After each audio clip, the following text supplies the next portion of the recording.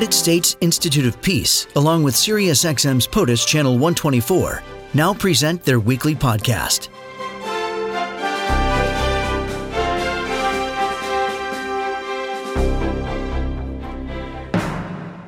Let's bring into the conversation Nancy Lindborg, the president of the United States Institute of Peace, tweeting at Nancy Lindborg. She joins us. Nancy, welcome back. Thank you for being here this morning. Great to be with you, Tim. So what are the prospects for these talks? Is there any sense that these are substantive, that they are actually potentially leading to specific action? Can you give us some insight? Well, North Korea has been a foreign policy challenge that has vexed. This is now the fifth administration in terms of trying different rounds of talks, trying for ways to have a resolution to what North Korea wants and what everybody else wants. I have a great belief that there ultimately will be a way forward, but I doubt that it will be this exact round of talks.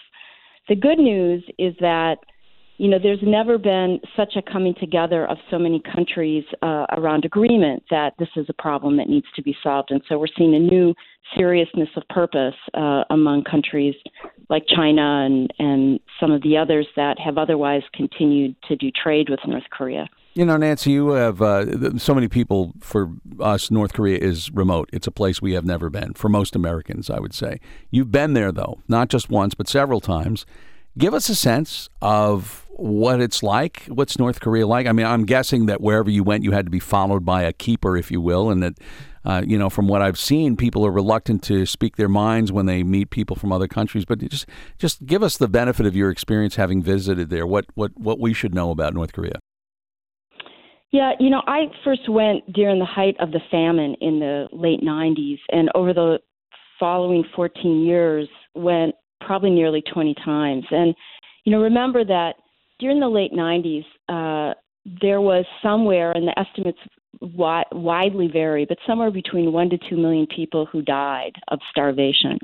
And even today, out of a population of roughly 23-ish million people, 41% of those people are undernourished, and hundreds of thousands of them still require food to be distributed by the states. 2/3 of North Koreans still depend on food that the state gives them.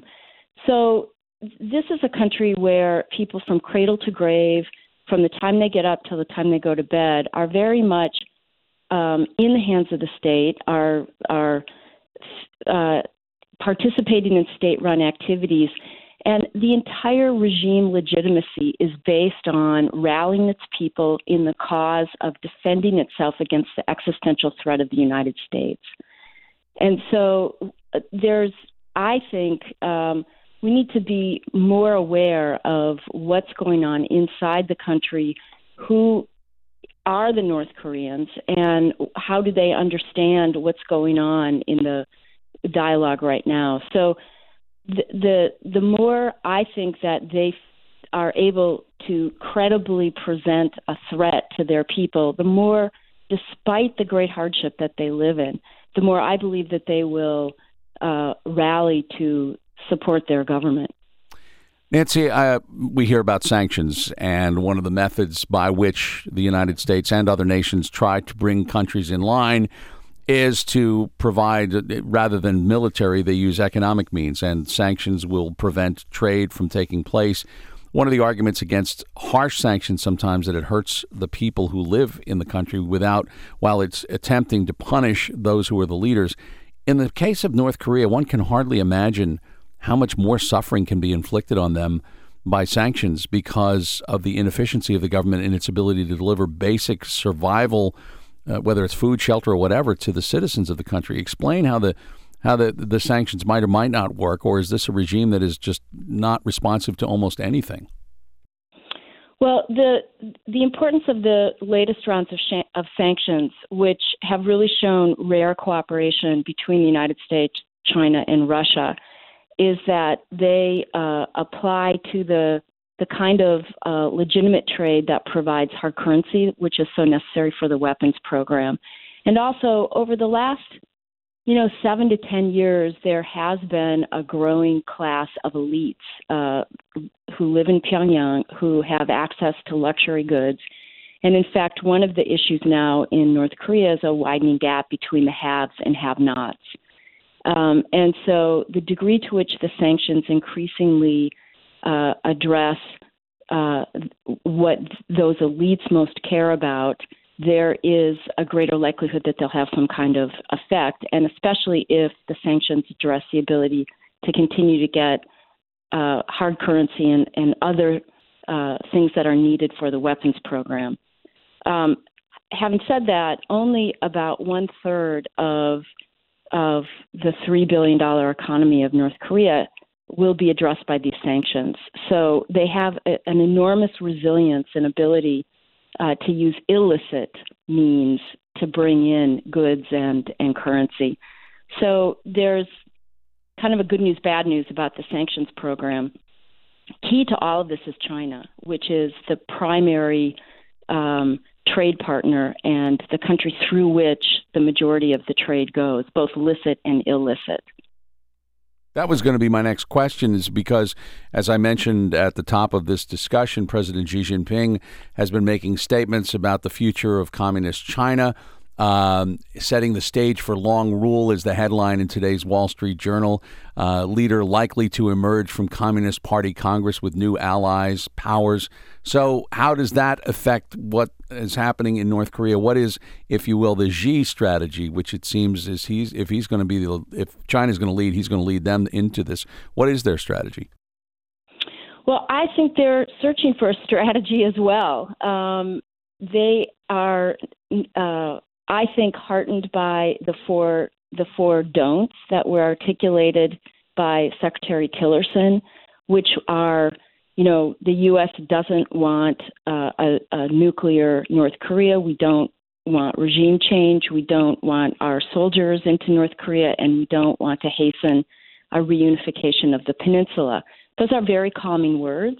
And I think China shares all of those four aspirations. And so the question is, okay, if we share those as our policy goals, how do we get there? And the opportunity to work together, and we're seeing China working in a way that it hasn't before with us on the sanctions, is a reason to be hopeful and an opening to continue working with. I know that President Trump, we may be getting ahead of ourselves a little bit. He is scheduled to visit China in early November, and one wonders if there is a message that he delivers at that time relative to North Korea.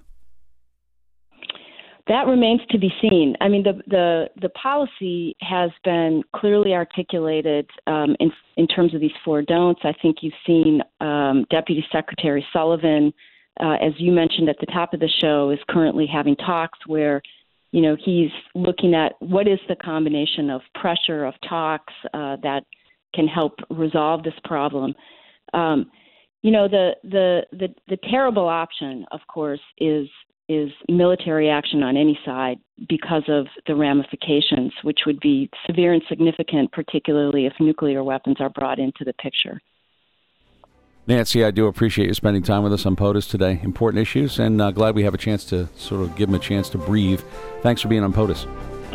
Thanks, as always, Tim. Have a good day. You too. That is Nancy Lindborg. She is the president of the United States Institute of Peace on the topic of North Korea, and she is tweeting at Lindborg, Lindborg. This podcast has been brought to you by the United States Institute of Peace and SiriusXM's POTUS, Channel 124.